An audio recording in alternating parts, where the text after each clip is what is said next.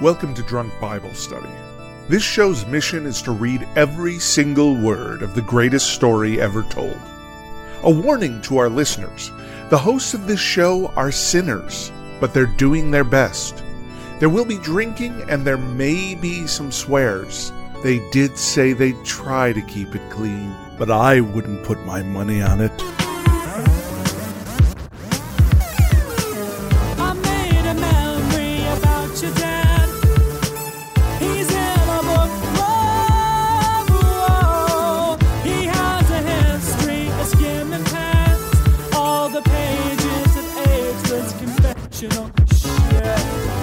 I'm Emily, and this is Drunk Bible Study, where my good friends Jason Dedeker teach me, a born and raised atheist, all about the Bible. So I'm not even going to ask how y'all are doing today because it's Jason's birthday. Big old shout out. It's not going to be when you listen to this, but it is on this day in which we are recording. So happy birthday, Right. Jace.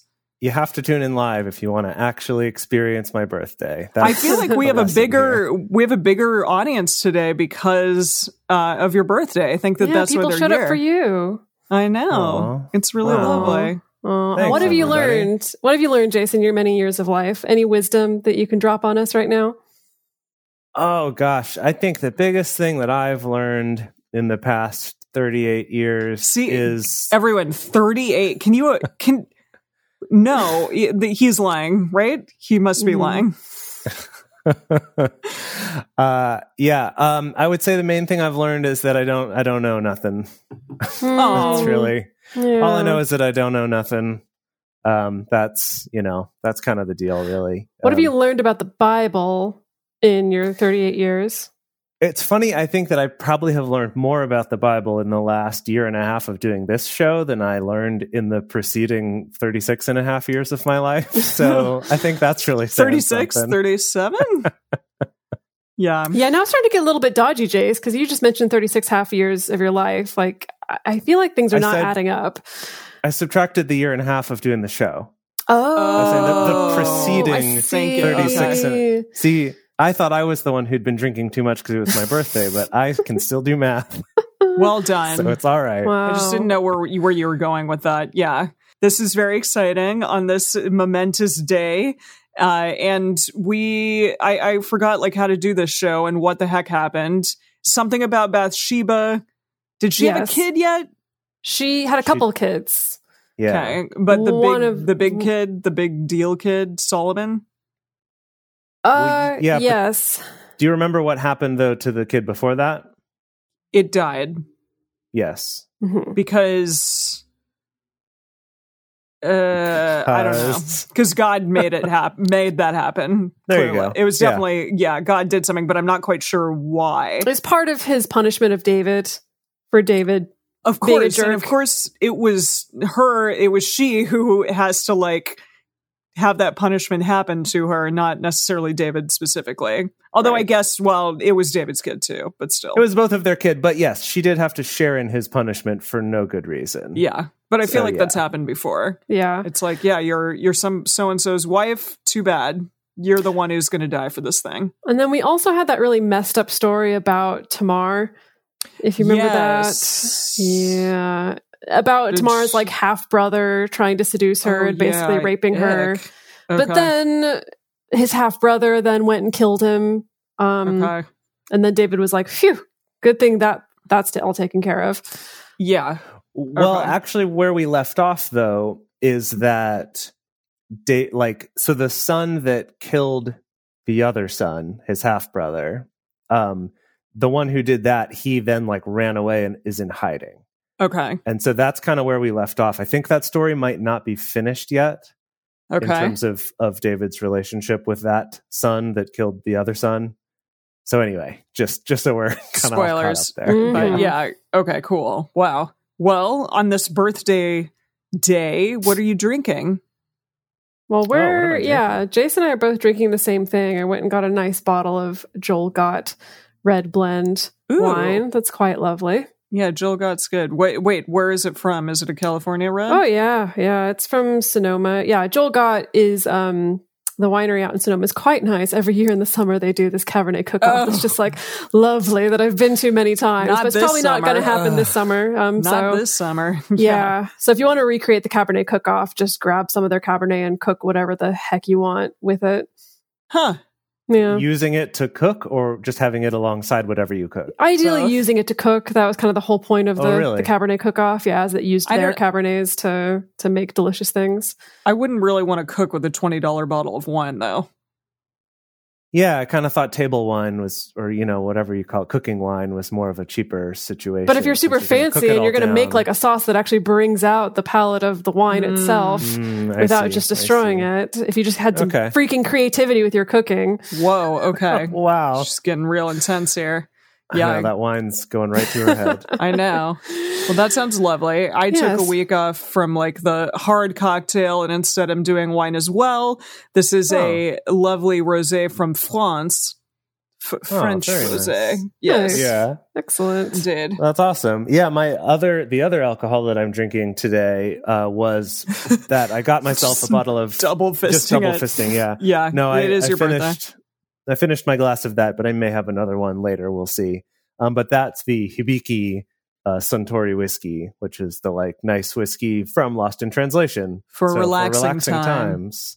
Make it Suntory time. Mm-hmm. Exactly. Yes. Beautiful. Wow. Okay. What are we reading today?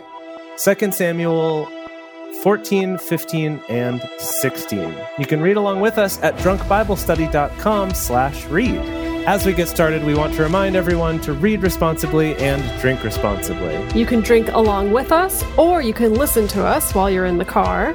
But please do not do both at the same time. And with that, 2 Samuel 14.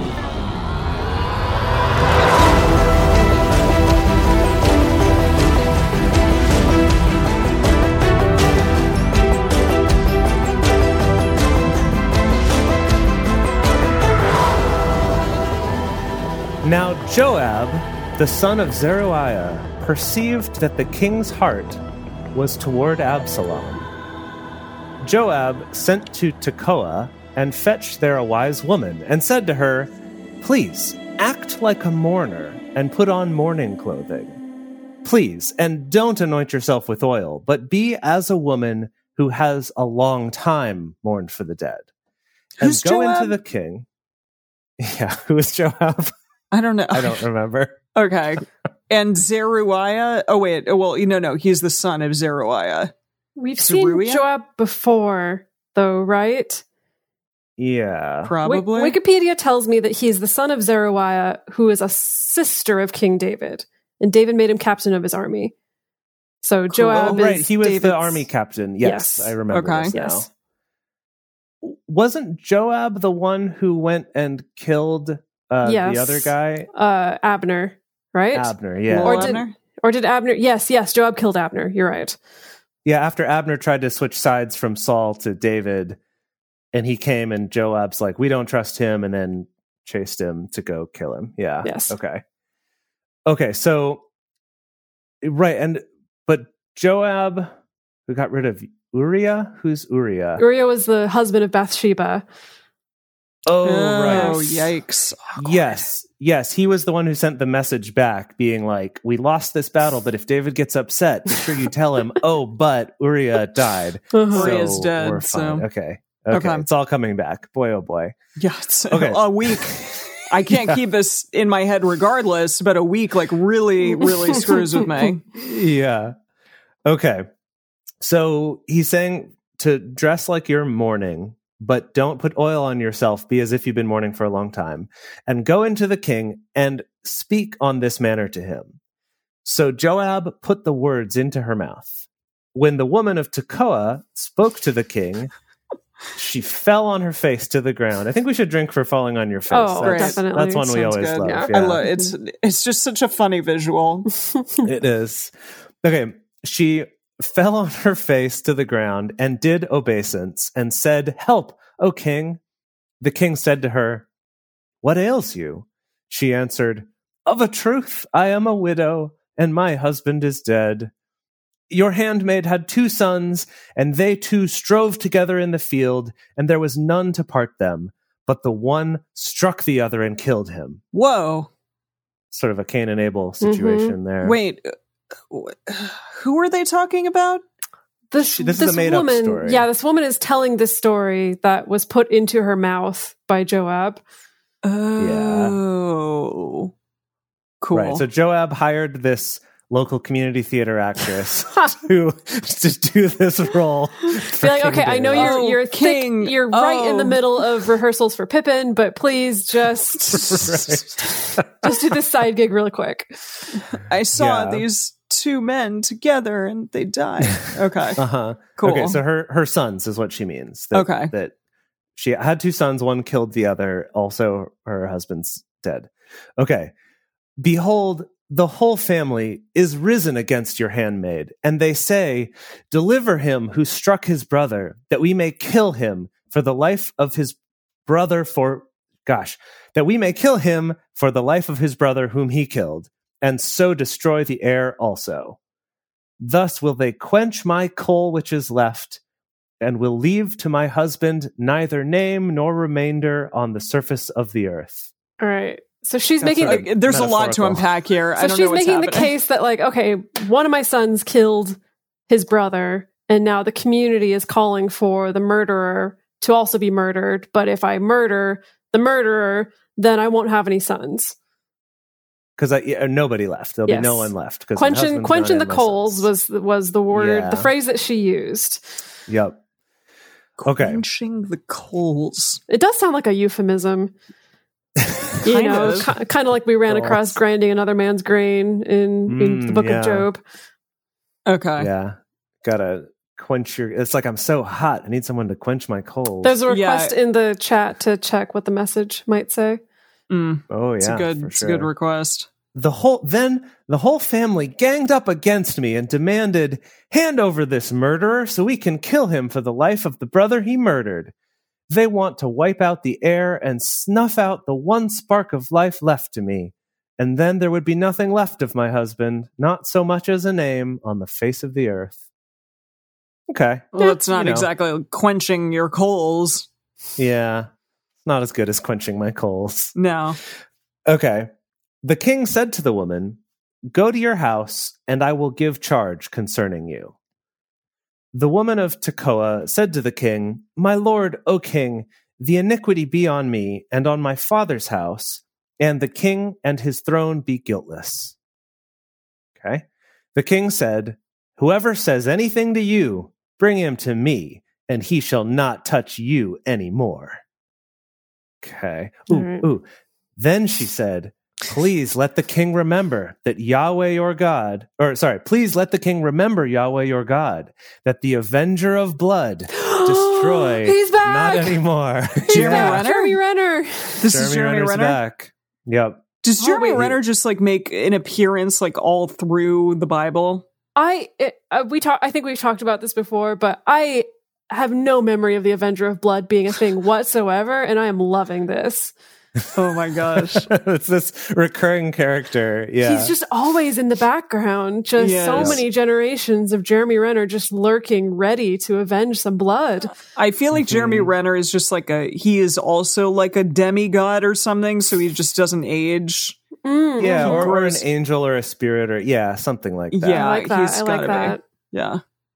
Yeah. Okay, so the question is this, someone in the chat asked, is this another setup like Nathan the prophet did with the story about the sheep and the lamb with David? I think so. It seems like, because the setup was that Joab wanted to know what David thinks about the situation with his own son, I guess. I'll bet you that he's probably trying to set up that a similar scenario. Yes, that makes sense. Yeah. Okay. Wow. A brother killing another. Yeah. Wow. Okay. So he says, don't nobody mess with you. And then she says, please let the king remember Yahweh your God, that the avenger of blood destroy not any more, lest they destroy my son. He said, as Yahweh lives, there shall not one hair of your son fall to the earth. I doubt that somehow. I think a couple are going to fall to the earth. Right. David's promising a cure for baldness. Love it. Yeah. Then the woman said, please let your handmaid speak a word to my lord the king. Is she saying that she's the handmaid? Yes. Okay. Yeah. That's just their way of like being humble in this book. Yeah. They've kind of adopted this thing of calling themselves your handmaid or your servant or whatever, even though they really just mean themselves. Okay. Yeah. Okay. So she asked, I think this is now the setup part, right? Where he's like, yeah, don't worry about it. No one's going to touch you. And she's like, so let me just say one more thing. He said, say on. The woman said, why then have you devised such a thing against the people of God? For in speaking this word, the king is as one who is guilty, in that the king does not bring home again his banished one. For who is she talking about? David's son who killed the other son that raped for his raping daughter. Tamar. Yes. Okay. Absalom. Yeah. Absalom. Yes. Thank you. I'm really glad that the people in the chat know more about this book than we do. And they can be like, this guy, that person. It's very helpful. Thank you. Okay, so I'm looking in the message here. Let the king invoke the name of God, said the woman. So this self-styled vigilante is what it says instead of the Avenger of Blood. So this self-styled vigilante won't ruin everything, to say nothing of killing my son. Boy, message, really? Okay. So then the woman says, why then have you done this very thing against God's people? In his verdict, the king convicts himself by not bringing home his exiled son. So he's saying, if you think it's okay to protect this particular son of mine, then why are you not protecting your own son and letting him be exiled? Yeah, exactly. For we must needs die. The message says that because we all die sometimes. Wait, is that sometimes. Sometimes we live and sometimes we die. Sometimes we die. Yeah. We all die sometime. I just put the S on the end. So amazing that how the S changes the nuance of that. It does. really does. Okay. For we must needs die, and are as water split on the ground, which can't be gathered up again. Neither does God take away life, but devises means that he who is banished not be an outcast from him. Now, therefore, seeing that I have come to speak this word to my lord the king, it is because the people have made me afraid. And your handmaid said, I will now speak to the king. It may be that the king will perform the request of his servant. For the king will hear to deliver his servant out of the hand of the man who would destroy me and my son together out of the inheritance of God. She's like recapping the whole story that just happened. Well, we haven't had that in a while, so we needed it. Yeah. That's true. They're like, I know y'all zoned out for that one, so here's what happened. Yeah.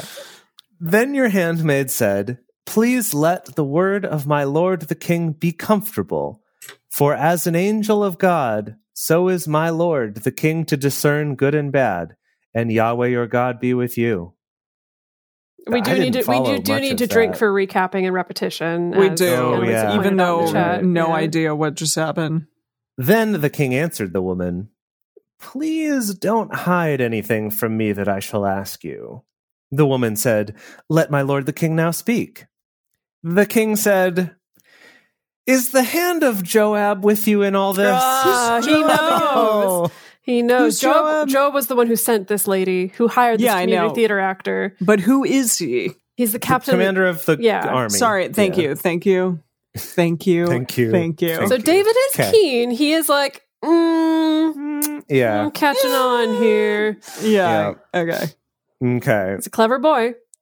Is the hand of Joab with you in all this? She's like, no. She's like, why didn't I take more improv classes? Yeah. The woman answered, as your soul lives, my lord the king, none can turn to the right hand or to the left hand from anything that my lord the king has spoken. For your servant Joab, he bade me, and he put all these words in the mouth of your handmaid. Oh, she just broke. She just broke. Yeah, well, terrible actor. Terrible. She's not in on it. She's just an actor who's been she was hired. hired for a job. And the king's accusing you of lying. She's not going to get she's not going to get paid for this. That's fair. You're Exactly. like, oh, is it going to be 10 denarii or is it going to be my life? That makes sense. Exactly. Okay. Exactly. I suppose you're right. Yeah.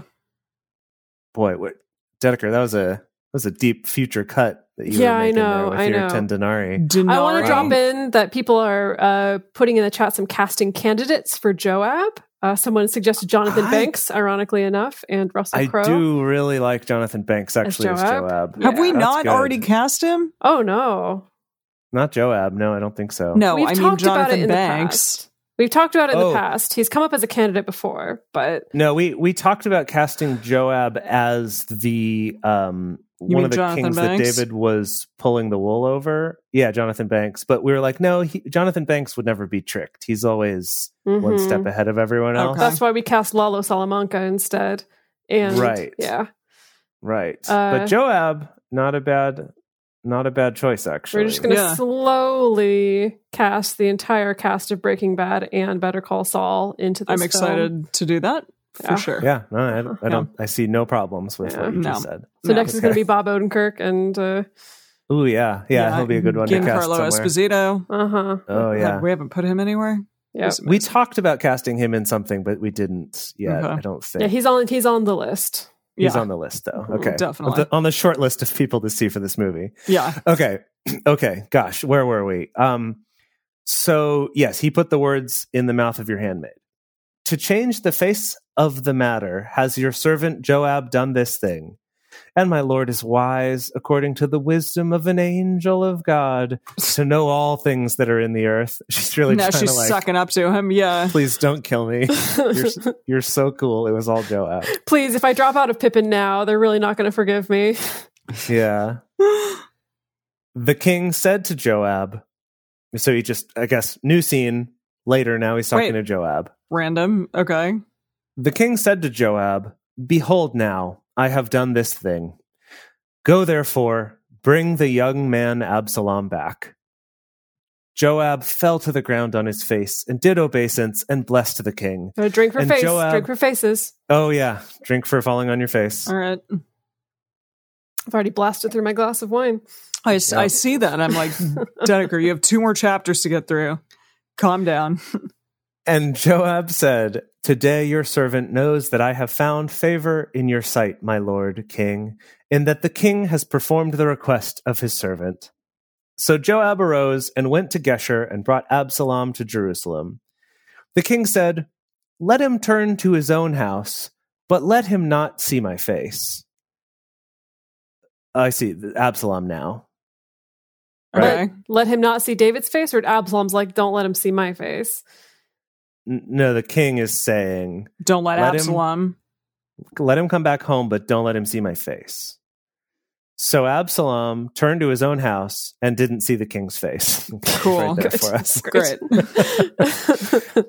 Now, in all Israel, there was none to be so much praised as Absalom for his beauty. Oh, he takes after David, I guess, because David was a beautiful boy. David. Yeah, that's true. Mm-hmm. From the sole of his foot, even to the crown of his head, there was no blemish in him. Okay. Yeah, we're going to have to cast this boy eventually if he's a beautiful boy. Absalom. Yeah. When he cut the hair of his head, now it was at every year's end that he cut it, because it was heavy on him. Therefore, he cut it. I know all about that. That's why I got my hair cut. Yes. He weighed the hair of his head at 200 shekels after the king's weight. We got it. All right. Okay. I need a weight conversion right now. I need to know how much hair he hacked off of his head. Look that up. Wait, how much 200 shekels is worth? Yeah, how heavy is 200 shekels? Probably fairly heavy. 5 pounds? Weight of a shekel is 17 grams.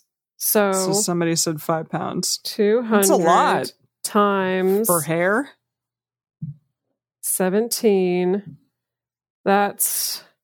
Okay, so that's 3.4 kilograms. So that's like 6 or 7 pounds? Yeah. Yeah, that's a lot of hair. It's a lot of hair. Yeah. Wow. His hair by itself is not that heavy. So wait, hold on. He had that on his head? Depends on the hair. Was that at one time that he accumulated 6 or 7 pounds of hair that he cut off? Every year he would cut his hair, and the hair he cut off weighed that much. See, so I feel like this could be Chris Hemsworth. Have we cast him yet? Because I just watched Hamilton, I was thinking of Daveed Diggs with his luxurious hair. I love him. I think that's good. He's also a beautiful boy.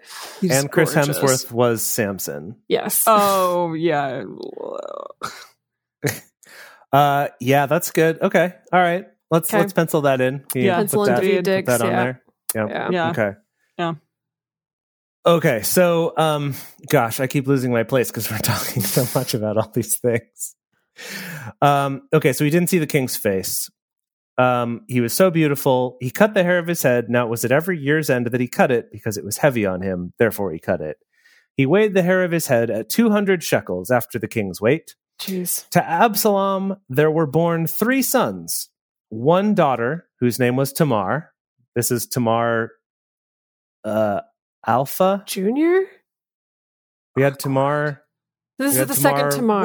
Wait a minute. Ew, we had Tamar 1, and then Tamar A, and this is Tamar. He Alpha. Raped her, and no. The rapist is dead, killed by Absalom. Absalom killed. So yes. Absalom is like in memoriam. I'm going to name he's you still Tamar. alive. Yes. His sister is still alive because in honor. Yeah. Cool. In honor of my sister. Yeah.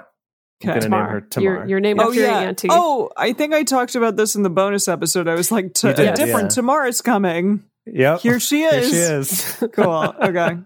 Okay. She was a woman of a beautiful face. Jeez, it really runs in the family. Gosh. Right. Yeah. There's a lot of beautiful people. Very attractive family here. Absalom lived 2 full years in Jerusalem, and he didn't see the king's face. Then Absalom sent for Joab to send him to the king, but he would not come to him. And he sent again a second time, but he would not come.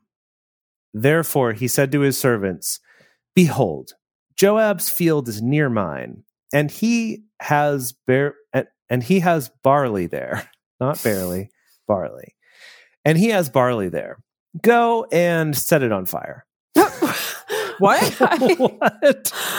Okay, the Bible sometimes is just like a straight up acid trip. The way it's just like zigging and zagging. Yeah, that's surprising. Wait, who's barley? Who is setting whose barley on fire?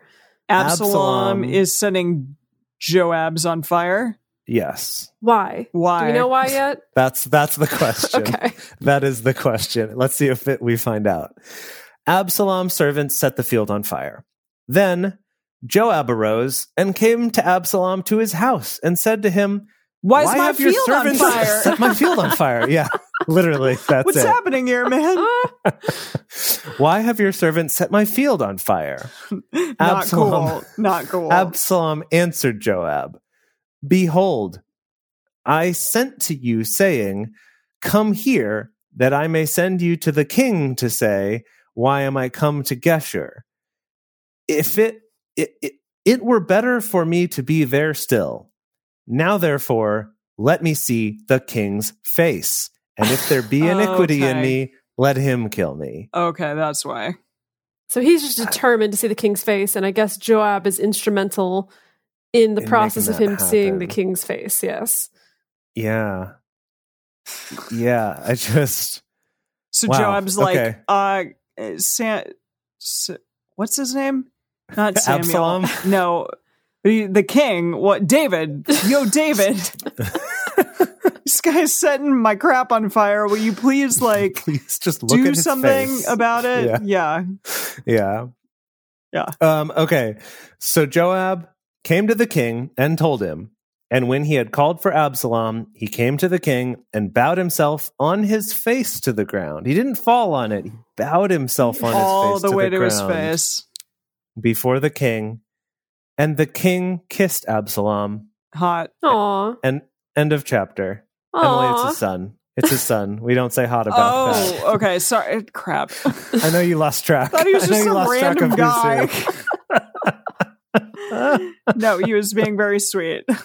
Yeah, sweet. There we go. Sorry. That's nice. His very, very beautiful son. I don't know what these people are. It's just like Joab, and then there's Absalom. I know who David is because we've been with him for 2 dang books at this point. Exactly. Yeah. Okay. That's it. That's the end of my chapter. Wow. Okay. It happened after this that Absalom prepared him a chariot and horses and 50 men to run before him. Well, okay, hold on. Now, I don't know where this is going. I don't know this story at all. But just, he's like, get me ready a chariot and like 50 dudes to just run in front of it. In front of me. Like, that would be really scary it's to like all the people out there. It's going to be like Chariots of Fire, but I'm in an actual chariot. Yeah. But right, and that's the question. Like, are the horses going slow, or did he have to recruit 50 very good runners? You know, he's pulling together like his Olympic team. Definitely, right. Exactly, definitely is. He's training them. It's like in the like Rocky montage. Like he's driving in the van while all his guys are running, and he's with like, "You can do it. You got it." Pile of hair on his head, just blowing in the breeze. Well, you cut some of it off. Right? I imagine Once it must a year, grow though. very fast, though. Okay. Yeah. If he can produce 6 pounds of hair in a year, that's pretty impressive. Yeah. Wow. Yeah. Okay. So Absalom rose up early and stood beside the way of the gate. And it was so that when any man had a suit which should come to him, or which should come to the king for judgment, then Absalom called to them and said, suit. Like a legal suit. Oh, I was like, he's going to judge his outfit. Like on Project Drag Runway. Race. It's Absalom's Drag Race. Exactly. I kind of love that. That's pretty great. That's what I wish it were. Yeah, so, okay. Any man had a suit which should come to the king for judgment. Then Absalom called to him and said, "Of what city are you?" He said, "Your servant is of one of the tribes of Israel." Absalom said to him, "Behold, your matters are good and right, but there is no man deputized in the king to hear you." Absalom, What? I don't know. Okay, keep going. Maybe it'll make sense. Absalom said, moreover, that I were made judge in this land, that every man who has any suit or cause might come to me, and I would do him justice. All right, so Absalom's got his eyes on the prize of becoming a judge? I guess so. Okay. Yeah. That Okay. feels like a downgrade. You're already a prince, basically. Now, why would you want to take But on is judging he- responsibilities? He's not first in line, though, is he? I don't think so. I mean, that's a great question. We have no idea the order of these sons, I guess. Yeah. But yeah, but I don't think he is the heir to the throne. But yeah, he's a prince. But maybe a judge is a good thing, or he just wants political power. Yeah. And as a prince, all you get is, tabloids talking about who you're dating. You don't really get like political sway. No. Yeah, that's true. Totally. Yeah. I mean, he does get 50 people to run in front of him. That's pretty cool. Right. I just looked this up in the message, and so it's that situation you described where he'd like wait out front of the trials, the courtroom, and he'd go, "Look, you've got a strong case, but the king isn't going to listen to you." Then he'd say, "Why doesn't someone make me a judge for this country? Anybody with a case could bring it to me, and I'd settle things fair and square." Mm-hmm. So he's just kind of pitching himself to all To who? To the 50 oily jocks that are running in front of him. It's like, No, this guys, is to everyone who guys. comes to the courtroom. That too. He would stand out front and be like, "Sorry, it's all booked up, but vote for me at your next, judge election." I just assumed his 50 boys were always hanging out. That's his entourage. It's definitely his entourage. Yeah, they're all cool. behind him, being like, "Yeah." They're his hype men. They're like, "Yeah, Yeah, they're He's- definitely. he's great." Oh my gosh. Okay. So, okay, of what city are you? Wait, did I go there? Yeah. Yeah, you're past that. Okay. Absalom said to him, "Behold, your matters are good and right, but there is no man deputized of the king to hear you." Absalom said, moreover, that I were made a judge in this land, that every man who has any suit or cause might come to me, and I would do him justice. It was so that when any man came near him to do obeisance, he put forth his hand and took hold of him and kissed him. Mwah. Wow. In this manner, Absalom did to all Israel who came to the king for judgment. Jeez, so Absalom, somebody's going to catch mono sooner or later. Seriously, yeah, this wouldn't be happening right now by any means. So Absalom stole the hearts of the men of Israel. Okay. Because he's kissing everyone. Wow. He's just so This good. is his platform. This is his platform for being elected judge. I'm just going to like kiss everybody and be super sweet and friendly and personable, and they're just going to love me.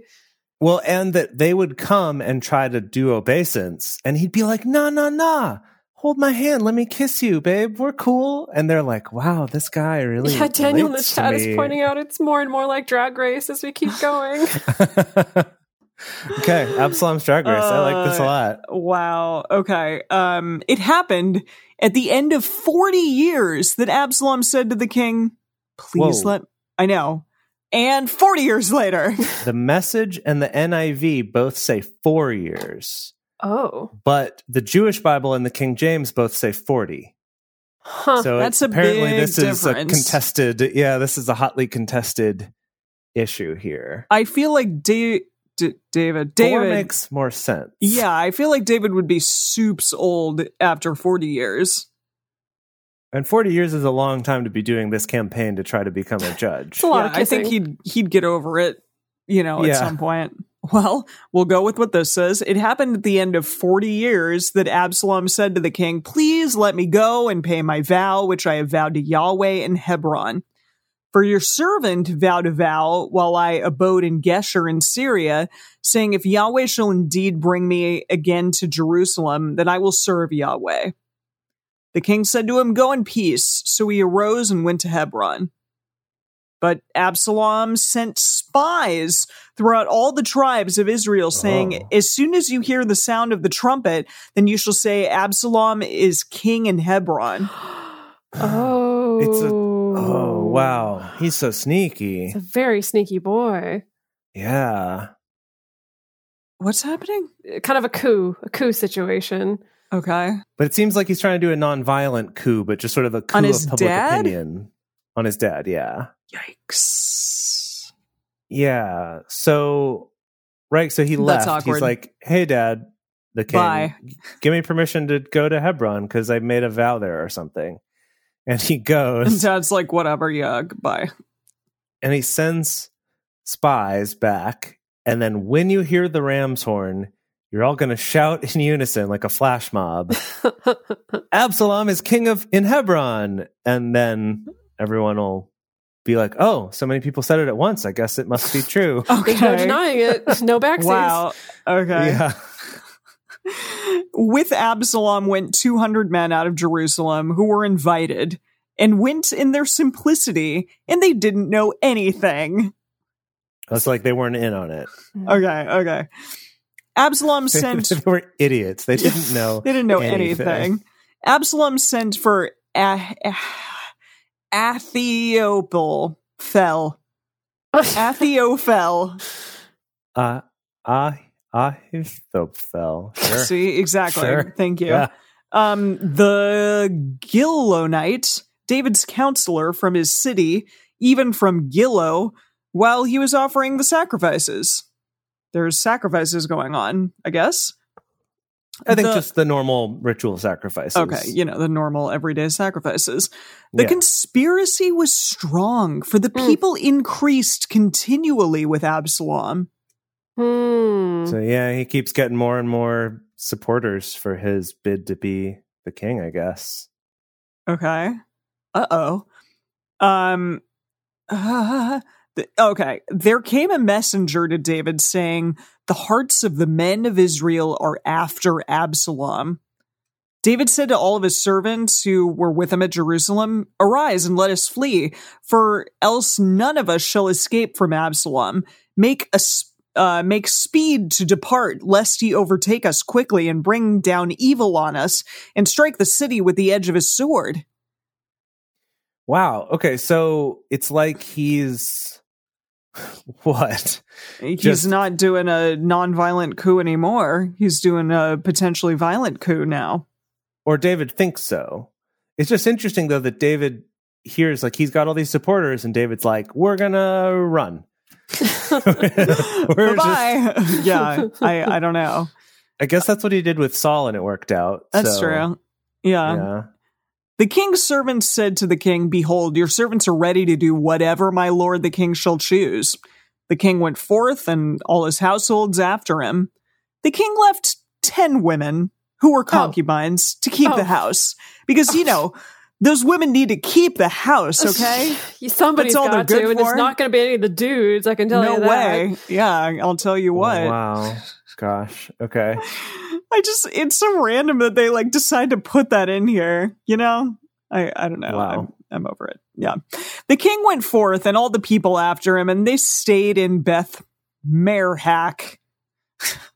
All his servants passed on beside him, and all the Cherethites and all the Pelethites, and all the Gittites, 600 men who came after him from Gath, passed on before the king. Then said the king to Idai the Gittite, "Why go you also with us? Return and abide with the king, for you are a foreigner and also in exile. Return to your own place." Wait, hold on. Who is this person? I don't know. It's some just completely extra human. This that person apparently we've not been is hanging out with David. What is happening? I don't know. Ittai. Okay. Maybe we need to look into Ittai a little bit more. Maybe in the write bonus that episode. down. Yeah. Okay. Yeah, I'm looking at the message here, and it says, "The king called out to Ittai the Gittite, 'What are you doing here? Go back with King Absalom. You're a stranger here.'" Yeah, even David is like, "Who? I don't even know who you are. Get away." Right. See, I thought that he was a friend of him, but then he was like, "No, you don't belong here. You don't belong with us anymore." I don't know. Maybe not. So, okay. Yeah, keep going. I think he's still talking to him. "Whereas you came but yesterday, should I this day make you go up and down with us, seeing I go where I may? Return you and take back your brothers. Mercy and truth be with you."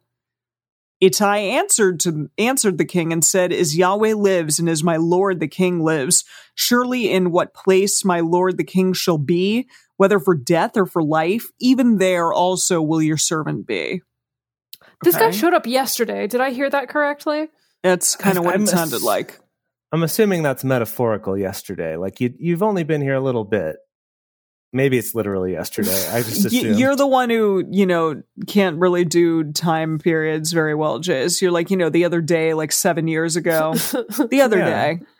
Yeah, he's like, "Didn't you show up just the other day?" And he's like, "That was 7 years ago." He's like, "Yeah, the other day." Okay, that's what I would do at least. Yeah. So David said to Ittai, "Go and pass over." Ittai the Gittite passed over, and all his men and all the little ones who were with him. All the country wept with a loud voice, and all the people passed over. The king himself also passed over the brook Kidron, and all the people passed over toward the way of the wilderness. We get it. So David really is just like, we're running away. Fleeing. We're just gonna go. Wow, we're passing over all this stuff. I'm surprised. I guess he's over staying and fighting. He's decided that running is preferable at this point.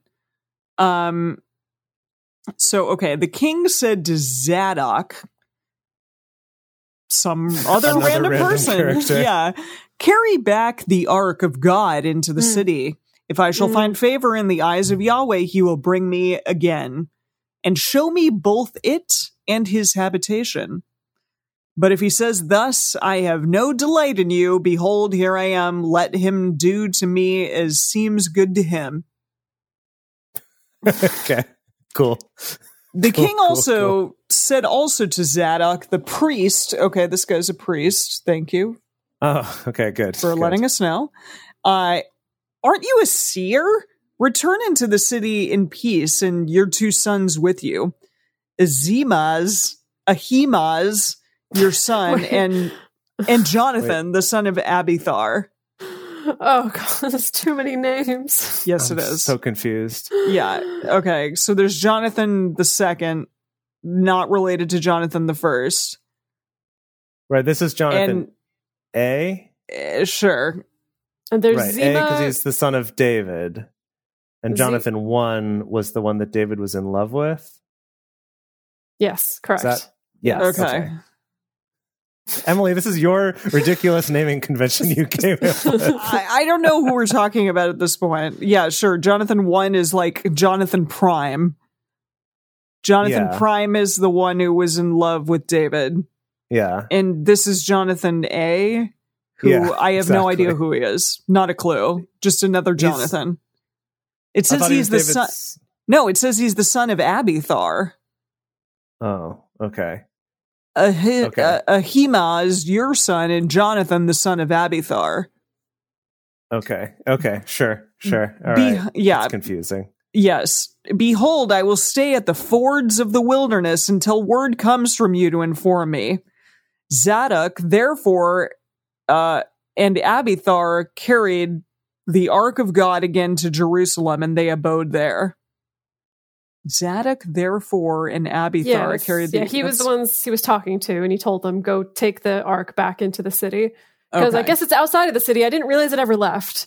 But, I mean, maybe they take that thing on a roadshow or something. Yeah. Yeah, I'm assuming they had it with them. And then he's like, no, actually bring that back in. Actually, that's going to kill everyone. You need to put that away. Put that away. Yikes. Yeah. Okay.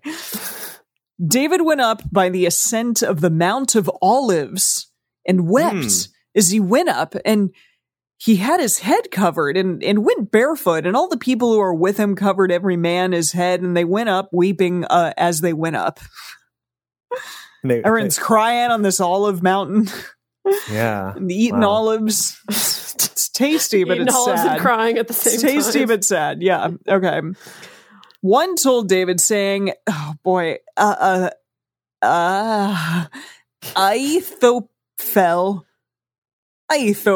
is among the conspirators with Absalom. David said, no.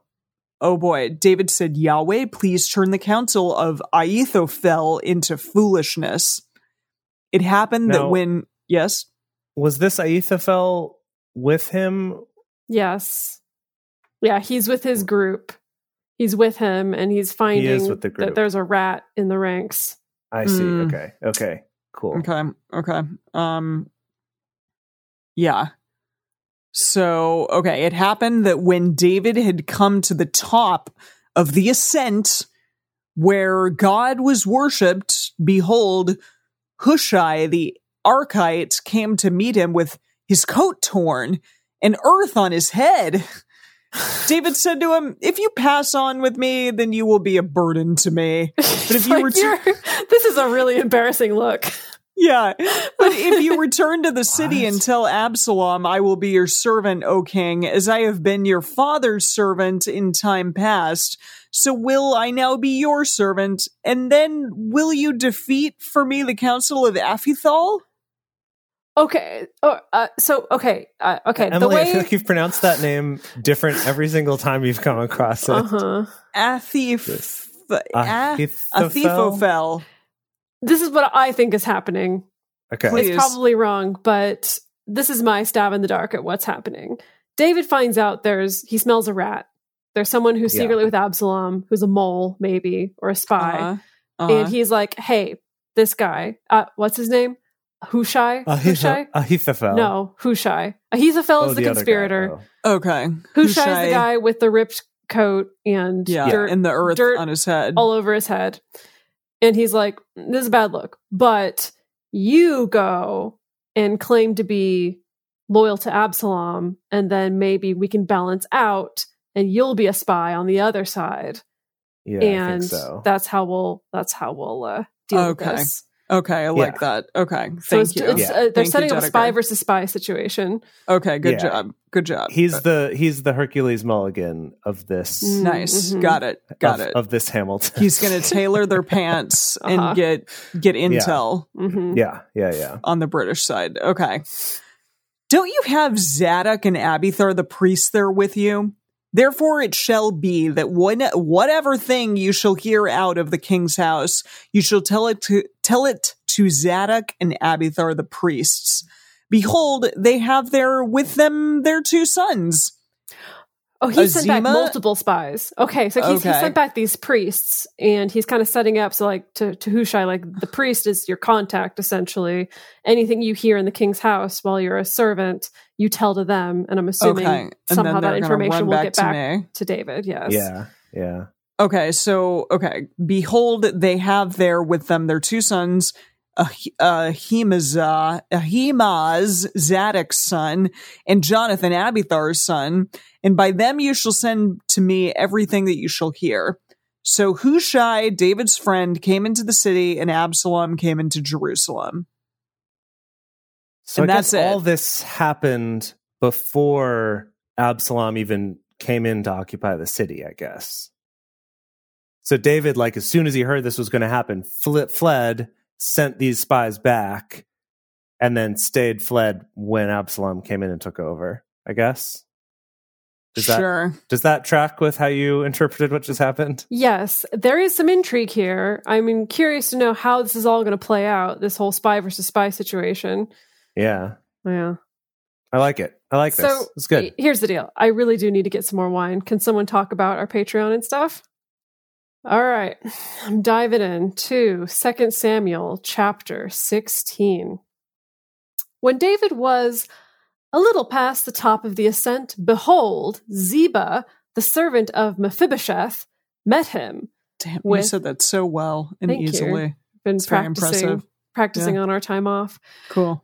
So Mephibosheth was the son of Jonathan, the one who had leg problems. Jonathan Prime. Yes, Jonathan Prime. Okay. Ziba, the servant of Mephibosheth, met him with a couple of donkeys saddled, and on them 200 loaves of bread.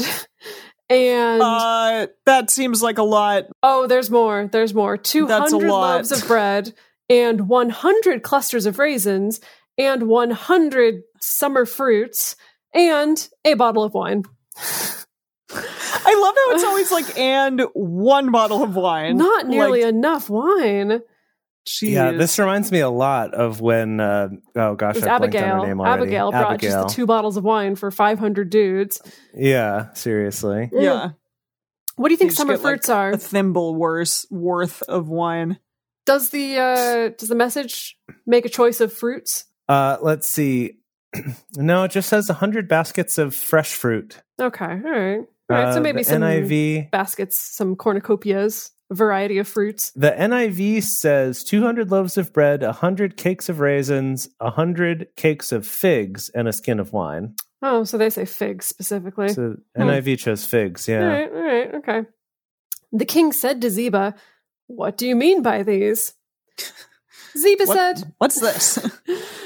"The donkeys are for the king's household to ride on, and the bread and summer fruit for the young men to eat, and the wine that such as are faint in the wilderness may drink." So it's a little bit of like a pick-me-up, I suppose. Yeah. I'm sorry, if I were faint in the wilderness, wine is not what I would go for. I mean, if there was no water, if that was the only liquid being offered to me, I would probably drink it, but not my first choice by any means. It would not be a thirst quencher by any means. No. The king said, "Where is your master's son?" Ziba said to the king, "Behold, he abides at Jerusalem, for he said, 'Today will the house of Israel restore me the kingdom of my father.'" I think he means Jonathan. I think Mephibosheth's feeling like he's going to get his own. He's going to get his comeuppance here. Wow. Okay. Yeah.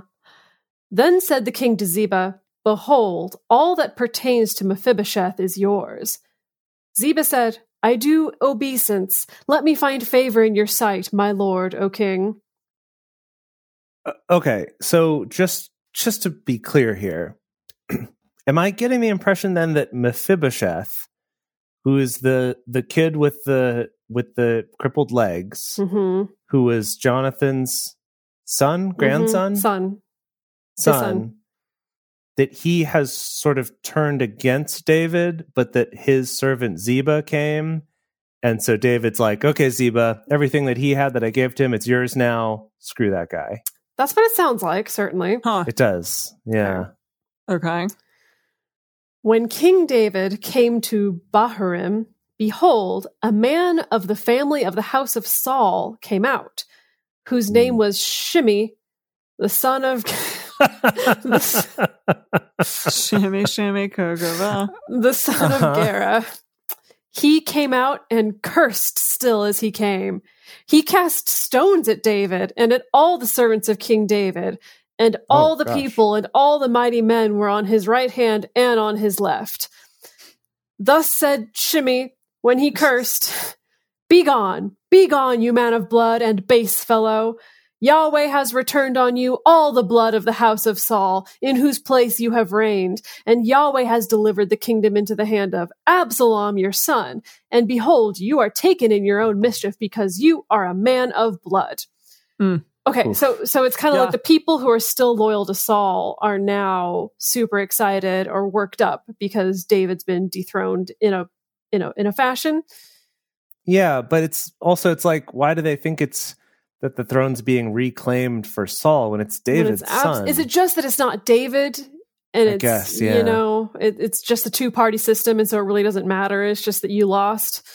Right, I'm voting David for whoever is not David. Yeah. Okay. David and Jonathan had a son, and it's that guy. Which guy?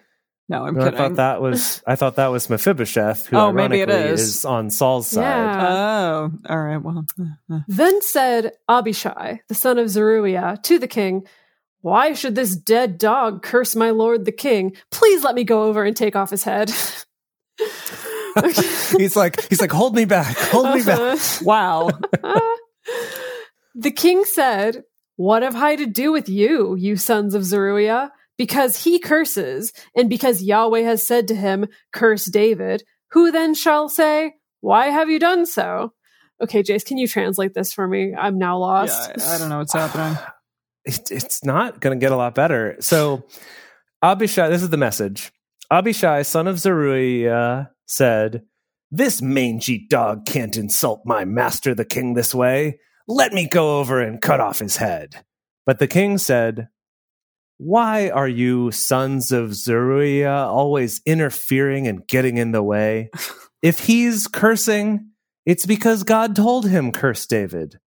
So who dares raise questions?" So it's kind of like God has a plan. It's in God's plan. I guess so. Oh, okay. Yeah. Okay. Isn't that like most of this? Yeah.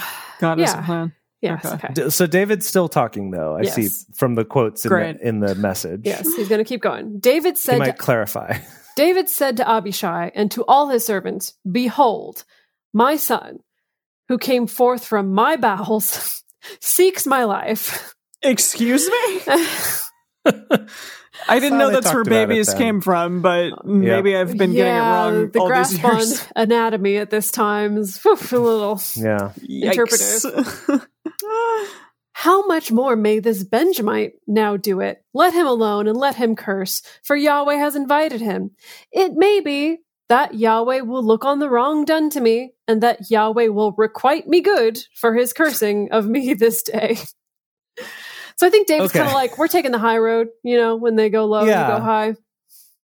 I do appreciate that maybe this is kind of a moment where David's maybe learning some humility, because we feel like he was getting a little big for his britches before and doing all sorts of shitty stuff. Yeah. So I do want to read you this bit in the message here. So he says the thing about like, right now, my own son, my own flesh and bone is right now trying to kill me. So nothing about bowels. Yeah, nothing about bowels. Compared to that, this Benjamite is small potatoes. Okay. Don't bother with him. Let him curse. He's preaching God's word to me. And who knows? Maybe God will see the trouble I'm in today and exchange the curses for something good. Okay. Maybe for some small potatoes. Tasty. Smallest potatoes. So, David and his men went by the way, and Shimei went along on the hillside over against him, and cursed as he went, and threw stones at him, and cast dust. Just anything dust. You can grab. Heckling him the whole way. The king and all the people who were with him came weary, and he refreshed himself there. Absalom, got all the dust off of himself. Absalom and all the people, the men of Israel, came to Jerusalem, and Ahithophel with him. It happened when Hushai the Archite, David's friend, was come to Absalom, that Hushai said to Absalom, "Long live the king! Long live the king!" Absalom said to Hushai, "Is this your kindness to your friend? Why didn't you go with your friend?" Hushai said to Absalom, "No, but whom Yahweh and this people and all the men of Israel have chosen, his will I be, and with him will I abide." So Hushai's kind of trying to make the argument like, no, I'm just going to go with the winning side. Yeah, Absalom's like, you're good friends with David. Why aren't you with him? Is this like, well, who's on the winning side now? I guess Absalom. Absalom. That seems to be what it looks like anyway. I think that's pretty clear. That's pretty clear Absalom's on the winning side at this moment, at least. Yeah. Oh, he's still... Okay, right? Hushai is still talking. Wait, Emily, why are you making that face? How do you disagree with that? He's the king. Okay. I thought David was the king. Absalom took over. But now Absalom has staged a coup. And it worked? And David ran off into hiding with all his people. I thought he was just running, 10 but he was still the king. No? He's just taking a jog. I don't know. He's just like, no, I'm done being king. Okay, that's fine. Got it. I missed that somehow. But thank you for telling me. Well, yeah, I mean, Absalom's taken over Jerusalem. So, like, yes, maybe David is still the king. But there's still a there's still a faction that's loyal to David. Yeah. That's the thing. But he's not the one who's like in the capital, sitting in the Oval Office, you know? In the throne room. Mm-hmm. He's not on the Iron Throne right now. Absalom is. Okay, it's Cersei and not Bran? Anyone else. Okay. Hushai is... okay. Keep Hushai going. is still speaking. Yep. He's still giving his excuses to Absalom. Again, whom should I serve? Shouldn't I serve in the presence of his son? As I have served in your father's presence, so will I be in your presence. Then said Absalom to Ahithophel, "Give your counsel what we shall do." Now remember, Ahithophel is the spy for Absalom. David? No, Hushai is the spy for David. Ahithophel is Absalom's spy. So I'm actually not so sure. I'm not so sure that Ahithophel is actually a spy, but more just he's someone who's sided with Absalom. Because he's here with Absalom. He's not with David's people like we thought. Okay, I'm very close to ending this chapter. Please end it, my lord. All right. Ahithophel said to Absalom, "Go into your father's concubines that he has left to keep the house, and all Israel will hear that you are abhorred of your father. Then will the hands of all who are with you be strong." So they spread...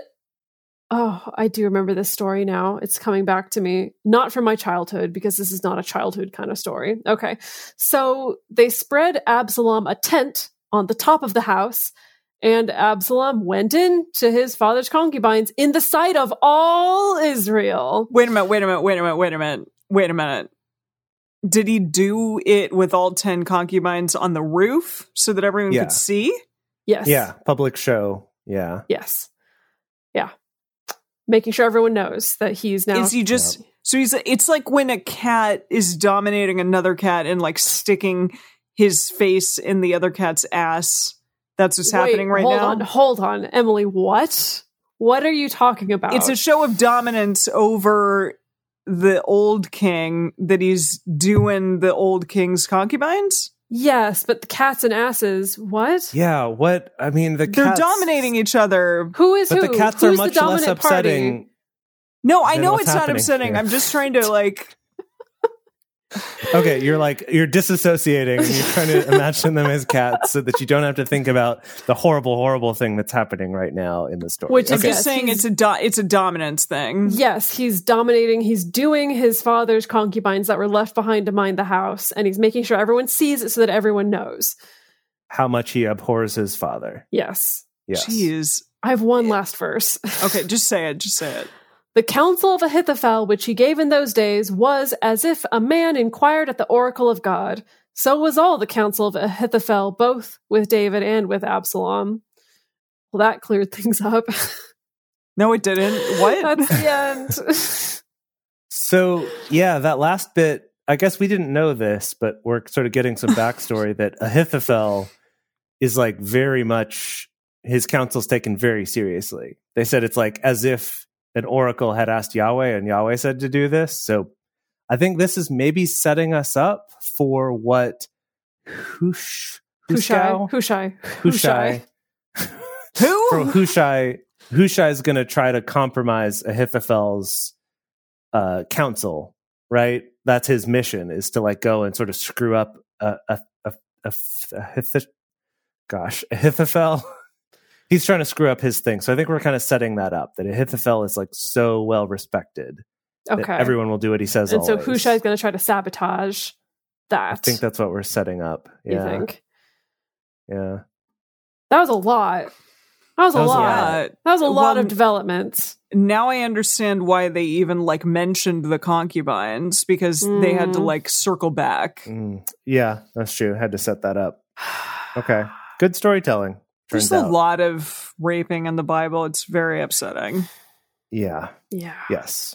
So, okay. When people were like, oh, I know this story. It was just me. I definitely didn't learn this story as a child because it's, way too sensitive material to explain to a child. I didn't really hear the story of the fact that David's own son tried to overthrow him. I don't remember learning that. Yeah.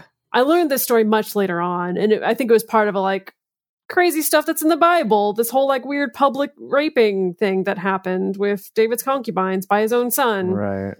Yeah. Yeah, and I guess the thing that's always hard to understand with the Bible is like, okay, if this were to happen, the one thing that's hard to understand in the Bible, one thing, the one and only thing, is that if this were to happen in a movie or a TV show today, it would be very clear to us, the audience, like, the purpose of that is so that we know that Absalom is terrible, and therefore anything that happens to him, we don't have to feel bad about. But in the Bible, I don't always know that that's what they're saying, and so I do think he is going to get his comeuppance, since I don't remember a lot of stories about King Absalom being a great king and everything. So I don't know. It's just interesting that they're setting up that story as if it were like that thing at the beginning of an episode of a TV show where the villain does just some horrible random thing that doesn't seem justified at all. Mm-hmm. And you're like, why did they do that? And it's like, oh, right, because the writers just needed to quickly get us on board with killing this person. Right, we need to shut off that empathy valve really quickly. Right. Interesting. Exactly. Okay. And Lisa in the chat is pointing out a good question, which is like, what are David's 89 other sons doing right now? Hanging out. It is weird. Well, he's down to 88 because his one son who raped Tamar is dead. So that's true. Right. Wow. But both of these sons are like not great. Solomon has to save the day. Yeah, maybe that's what we're setting. It's not up. a bad theory. Solomon's not a bad theory. Finally gonna get it right. Yeah. All right. Well, that was the thing. That was exciting. I have no idea what's going to happen next week, except for I'm assuming we'll reach some sort of maybe conclusion to this story. Maybe. Or it'll just be a continuation. I do feel like the last couple episodes, maybe 3 episodes, have followed a nice sort of TV trajectory where we sort of wrap up the one story and then we start another one. And then the next one kind of wraps that up and then starts a new one. Mm-hmm. So it's actually not bad. Not bad. So, come back next week to tune in and get to find out what happens. How does this dastardly foe Absalom get his comeuppance? Tune in very next beautiful, week. Very beautiful boy. Very beautiful. Oh, so beautiful. Like so hot, but like super evil. Mm-hmm. Super evil. Think like Zachary Quinto's character on Heroes. Yes. Also Ben Barnes's character in Westworld and not Preacher. What's the other one? The other no not idea. Predator. The Predator? No, not Predator. Maybe that it starts with a P and it's on Netflix and it had 2 seasons. Ben Barnes was the bad guy in both of those. But yeah, totally. Good looking and terrible. Yeah. All right. If you want to find out what happens, tune in. Same drunk time, same drunk channel next week. We will see you here for the live show at drunkbiblestudy.com/live, or you can catch it on your podcasting app on Wednesdays.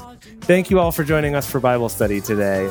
If you want even more Drunk Bible Study, including ad-free episodes, early releases, personal toasts on the show, and more, become one of our patrons at patreon.com/drunkbiblestudy. If you enjoy the show, take a moment to subscribe and then write us a nice review on iTunes or on Stitcher, letting other people know what you like about it. You can also join fellow listeners in the Drunk Bible Study Fans and Fellowship Facebook group. Find us on Twitter at Drunk Bible Cast, on Instagram at Drunk Bible Study, or send us an email to info@drunkbiblestudy.com. Drunk Bible Study is created and produced by Emily Matlack, Dedeker Winston, and me, Jace Lindgren. Our theme song is Book Club by Josh and Anand from their album Home of the. For more information, visit us at drunkbiblestudy.com.